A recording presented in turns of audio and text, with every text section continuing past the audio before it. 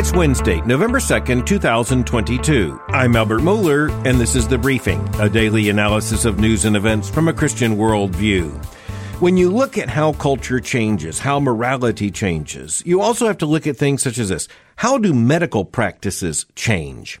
And as we're seeking to understand what is taking place at the most basic level, in other words, we're not just looking at the headlines, we're asking what caused that headline? What had to happen for this event or this controversy, this policy, actually to become even plausible? When did someone start talking about this? And how did some kind of radical, way out there idea all of a sudden become a matter of common medical practice, or even what's defined as standard medical care? And how does this feed into the great moral revolution, or the great revolution in morality taking place all around us? Well, on LGBTQ issues and on a host of other issues, it is clear that the medical establishment is taking sides. And overwhelmingly, the medical establishment is taking sides by siding with those who are enthusiasts for the LGBTQ revolution, and they are medicalizing it. Now, as you're looking at this, one of the things to note is that medical debate is largely disappearing. It hasn't entirely disappeared, and this points to something else, and that is how the professions work in our society.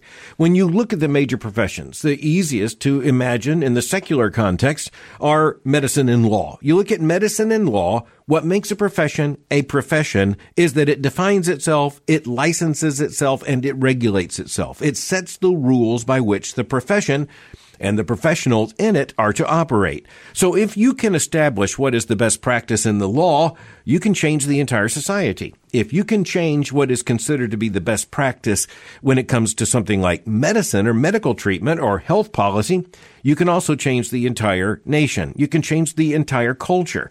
But there's more to it than just that. Because as you're looking at the professions and as you're looking at how moral change takes place, and as we're going to see, this plays out right in the headlines of our day, as you look at that, you recognize it's even more complicated and the reality is even more powerful.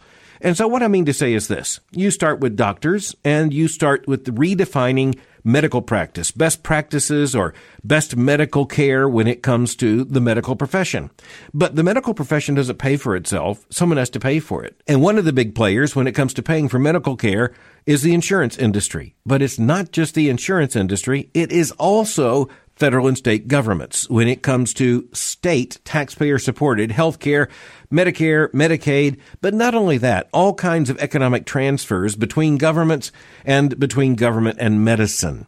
You're looking at medical research being a part of this as well. My point is this. You are looking at a major moral agenda being redefined in medical terms and being presented to the public and to patients as if this is now settled medical practice, when what it represents more than anything else is a transformation in the society in moral, even more than in medical terms.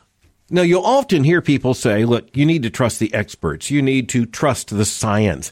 You need to trust the medical doctors when it comes to the practice of medicine. And to some degree, we have to do all of those things. But what exactly does that entail when that argument is made against all right reason, or even in light of, say, rather inexplicable developments? So look at it this way. If you take the two big therapeutic organizations, the American Psychiatric Association and the American Psychological Association, in just a matter of about 24 months' time, both of those organizations didn't just change their position in the early 1970s when it came to gay male identity and activity, they completely reversed themselves. And by the way, both of those organizations simply reversed themselves in the course of about a 3-day meeting. And again, they didn't just change their understanding, and that leads to best practice. It leads to insurance payments and all the rest, massive influence on the larger culture. They didn't just change it. They absolutely reversed themselves. For example, the American Psychiatric Association, before at an annual meeting, they completely changed their position. They considered homosexual desire, homosexual orientation, and homosexual behaviors all to be forms of psychiatric unhealth. And that unhealth came with specific diagnoses and all the rest. But in the course of one meeting, all of a sudden it changed into an absolute reversal. Now it is no longer a matter of psychiatric unhealth to be a male homosexual or to practice homosexuality or to be driven by homosexual desire, but rather it is now unhealth to be unsettled about that fact about oneself. As even some of the medical practitioners at that meeting conceded they weren't going to leave without some kind of diagnosis that they could bill their patients and thus the insurance companies for. But as you ask the question, how could there be such a fundamental change in the entire sexual morality of Western civilization? You can't answer that without medicine. Now, that takes me to two issues of our current concern. Our concern just this week, medical articles or articles in major medical journals that are indicators of the direction that this sexual and moral revolution in our society will be taking. Because as Wesley J. Smith, writing for the National Review, points out, what starts in a medical journal doesn't stay in a medical journal. And by the time you read it in print in an established medical journal, this is an argument that is already somewhere gaining traction. And you can look back at almost every one of these major developments and see the first signal of this to the larger culture was a published article in a peer-reviewed medical journal. Two of them will have our consideration today. The first of them comes from an author, Dr. Richard Rowland, who's a lecturer in value theory, that's a subdiscipline of philosophy, at the University of Leeds in England. And his article that was published in the Journal of Medical Ethics is entitled Integrity and Rights to Gender-Affirming Healthcare. Now, the reason that I want us to take a much closer look at this article and the argument is because this isn't going to be limited in any way to LGBTQ issues. This is a major proposed redefinition of what it means to be human and to possess human rights. The language and the ideas behind this article are going to turn out to be absolutely fascinating. First of all, you have the Orwellian phrase, gender-affirming healthcare, which means in this context either hormonal or surgical treatments in order to transform the human body, which is still, by the way, genetically and anatomically very clearly male or female, into something that instead supposedly aligns with an individual's perceived gender identity, and in this case, is put into what is intended to be positive language as gender-affirming healthcare. The article begins with the acknowledgement that thus far the moral justification for this kind of surgery or medical treatment has been grounded on one of two claims. Number one, the first claim is grounded in the assumption that the gender dysphoria, as it has been defined, and by the way, billed for, behind this, is actually a disease and that an individual deserves, as a matter of right, treatment for a medical disease. But then this author points out that is quite stigmatizing, and this is not where the contemporary medical community is. This is not where the LGBTQ community is. This is where the conversation was a matter of just a few years ago, but now we are going to be abandoning this language because it is stigmatizing to say that this kind of gender identity issue or this kind of transgender profile or identity is somehow rooted in some form of disease. That has to be abandoned, but the author then says there is a second natural way of grounding rights, and this is, quote, in rights to have the harm one is experiencing mitigated. Trans and non-binary people have very high rates of suicide and severe depression, and gender-affirming healthcare mitigates this depression, end quote. Now, as you'll notice, there are two different arguments that are cited here. And by the way, they're cited in order to be transcended by the new argument that this author intends to bring. But the two arguments that are to be discarded are either that gender-affirming healthcare, as it is defined here, is necessary in order to overcome a disease or is necessary in order to mitigate harm. Both of these, this author says, are too limiting, too stigmatizing. We need to get past them. There is a more basic right at stake. And that's where all of us would have to ask the question, what would such a right be? And this author, and again, this is an article in a peer-reviewed medical journal with a lot of influence. His argument is that this so-called gender-affirming healthcare, and remember what that is. It has been referred to as sex reassignment surgery in previous days. Again, you know what we're talking about. His argument is that the rightful, moral, and philosophical medical grounding to justify such procedures and treatments would be this: the right to live with integrity. That's right. He says that the most basic right here is a right to live with integrity. That sounds interesting. Here's how he makes the argument, quote, "To have or live with integrity in the relevant sense is for there to be a congruence or fit between the commitments, projects, or principles that are constitutive of one's identity or identities and one's actions. One acts with integrity on this picture whenever one acts in line with one's ideal of the kind of person one should be and the kind of life that one, but not necessarily everyone else, should live." End quote. Now, at this point, we face a very interesting intersection, the intersection of the medical establishment and the legal establishment. And this takes us back to the year 1992. That's 30 years ago. And a case that came before the Supreme Court of the United States, the majority opinion in that case was written by Justice Anthony Kennedy. Anyone watching the court understands why Anthony Kennedy would have been the writer of this majority opinion. Justice Kennedy offered way back in 1992 what he saw as the argument for the individual's right to define his or her own self-existence. He wrote in 1992, quote, "At the heart of liberty is the right to define one's own concept of existence, of meaning, of the universe, and of the mystery of human life." End quote. Justice Kennedy would later, in 2003, write the majority opinion in the case known as Lawrence v. Texas that struck down all state so-called anti-sodomy laws. And Justice Kennedy would repeat himself. In the exact words of the late Justice Antonin Scalia, he referred to this as the famed sweet mystery of life passage that, in Justice Scalia's words, quote, "ate the rule of law." Now, this is fundamentally important because Justice Scalia says, look, if there are rights, those rights have to be grounded in reality. They also, by the way, would have to be grounded in terms of American public life in the text of the United States Constitution. But, of course, the Constitution of the United States doesn't even come close to granting or recognizing on the part of every single individual American a right to define existence in our own terms. And there's another reason for that. It is not only constitutionally implausible, it is, just to state the very least, in truth and in time and space and history, impossible. The cosmos does not come to terms with our own self-understanding. We've got to come to terms with the cosmos. But we do understand why all of a sudden we are at this intersection, because the entire ideology of the transgender movement is about the cosmos having to come to terms with me, rather than about me having to come to terms with the cosmos.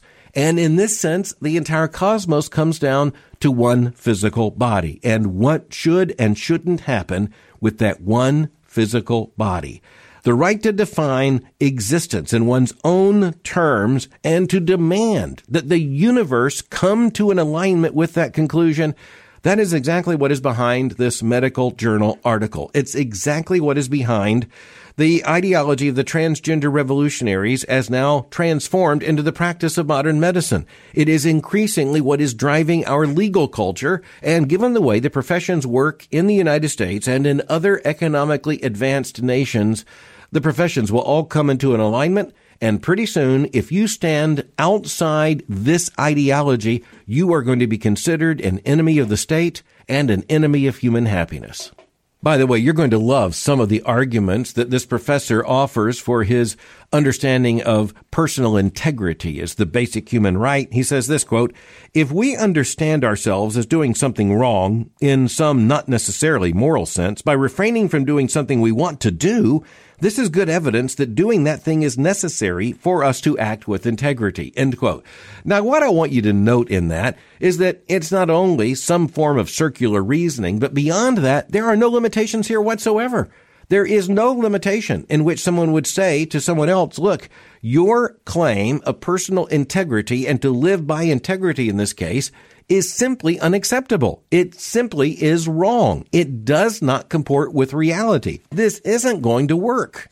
But here's something else the Christian worldview helps us to understand, and it's a basic issue that underlies so much of what we're dealing with here, and that is this. If rights are authentic, then they are given to us by God. They are revealed in nature, but they are given to us by God. They are given to us by God, and God, in giving them to us, does so within limits. God made every single human being in his image. He has given to every single human being certain, the language of the Declaration of Independence, unalienable rights. But nonetheless, God has put those rights in a context. And morality, the morality of the entire culture around us, and you can just go to the Ten Commandments as the most basic set of such commands, they limit our personal autonomy. They would limit behaviors, identities, and beyond that, social practices that would be defined here as one's right by one's own sense of integrity. Another very interesting aspect of this writer clearly acknowledges in this article that this is basically a secular alternative to, wait for it, religious liberty. But next, I'm going to shift quickly to an article that appeared in the Journal of the American Medical Association. All you need to hear is that title. You understand how influential this might be. It's an article by Joanne D. Rosen, identified as a lawyer with the Center for Law and the Public's Health at Johns Hopkins Bloomberg School of Public Health. Now, we've discussed the fact that there's a distinction between the disciplines of public health and medicine. Public health has been pretty aggressively liberal and progressivist from the very beginning, because this is about re-engineering society using health mandates as the rationale and the energy. But the headline in this article is this: Implications of Dobbs for the Recriminalization of Intimacy Among LGBTQ Individuals. Now, there's a jump here, but that jump is one that was acknowledged in the court's Dobbs decision that was handed down, and that is that the grounding for the Roe claim of a right to abortion is grounded in other rights that the court has similarly invented and that are thus similarly suspect, because if there is no so-called right to privacy, and the court just invented that in the 1960s, then all the rights that are supposedly based on this right to privacy become very suspect. And that includes all the Supreme Court jurisprudence on the issue of the LGBTQ revolution. But very quickly, this is an article, again, it's published in the Journal of the American Medical Association, and it is calling for the medical community, starting with doctors, but the entire medical community, to rally around political support for putting an end to any state law that might criminalize, denormalize, or stigmatize LGBTQ behaviors. And the background to this is that even as there were certain anti-abortion trigger laws on the books in states, they say basically, look out, what happened to Roe could happen to the Supreme Court decisions normalizing LGBTQ behaviors. The very same thing could happen, and so we need to go into all the state legislators as medical professionals, and that includes doctors, nurses, and all the rest, but in particular, the AMA represents an awful lot of physicians, of doctors. You need to go to your state legislatures, and you need to contend for LGBTQ positive, supportive, approving legislation as a part of the practice of medicine. The article states, quote, healthcare clinicians and their professional associations can use their expertise and platform to work with state lawmakers and LGBTQ organizations at the local level and advocate for the preemptive repeal of these bans before Dobbs can be deployed to revive them. And the assumption behind this article is that there is no grounding in reality for human rights. They are all a matter of legal and political negotiation. And here's a lawyer telling the doctors, get into that battle fast and on the right side. But finally, another development that is a sign of our times, and this is the development represented by adult men who are fascinated with superheroes and are also susceptible to advertising ploys that direct superheroes to grown men as models for those men to emulate. Allison Kruger writes, quote, want the body mass of Batman? Try the Batman, Gotham, City, Great, BodyTech, Elite, Micronized, Creatine, Monohydrate. How about the energy of Flash? The Flash Lightning Lemonade BodyTech Flashpoint pre-workout product says it will take care of that. The employees peddling the products will be dressed as superheroes, and the retailers' social media feeds will be filled with pictures of the characters. Get this transition, quote, there have long been superhero products aimed at children. An Avengers Band-Aid, for example, makes any cut feel better. But the products at the Vitamin Shop, part of a partnership with Warner Brothers, which owns DC Comics, are aimed at adults, including those who don't normally buy from the store.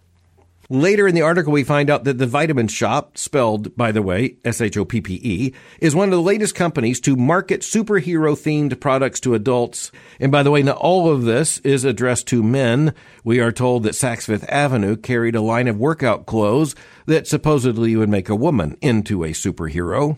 Adam Alter, professor of marketing at New York University Stern School of Business, said, quote, superheroes are culturally ubiquitous in 2022. For the past decade plus, the biggest films have revolved around two very large superhero franchises, DC and Marvel, so any brand that allies itself with superheroes is riding the coattails of that success. Now, if this seems troubling to you, I would suggest it should. Consider this statement by Zach Kinney, a co-founder of the Kings County Brewers Collective. Quote, a lot of us who are in our 40s look at the world and think, being an adult kind of stinks. He went on to say, quote, superheroes are throwbacks. It's escapist. It's fantasy. There is definitely an appetite and a yearning for the superheroes of the world to save us from some impending disasters. One marketer referring to the craft beer market referred to the superhero kind of products by saying, quote, it's the prize in the cereal box or the adult Happy Meal toy, end quote. The fact that we are a society now talking about the adult Happy Meal toy, well, I hope that troubles you. It certainly troubles me. This marketer said, quote, while many companies are banking on the way superheroes make consumers feel, others are tapping into something more literal. They're saying, if you use our product, then you will be closer to becoming your favorite character. Another man owns a company based in Florida that, quote, publishes superhero-themed workout plans. He said, quote, you are training like the heroes you knew growing up, so it's fun and it gives you more motivation. At the end of the day, he said, everybody is just trying to unleash their own inner hero, end quote. Well, whether or not you, dear listener to the briefing, are just trying to unleash your own inner hero, I hope at least you are troubled by a society that is infantilizing adults into becoming children. Any society that ends up talking even sideways about an adult Happy Meal toy is a society that is deciding it's going to abandon grown-up concerns for the concerns of children.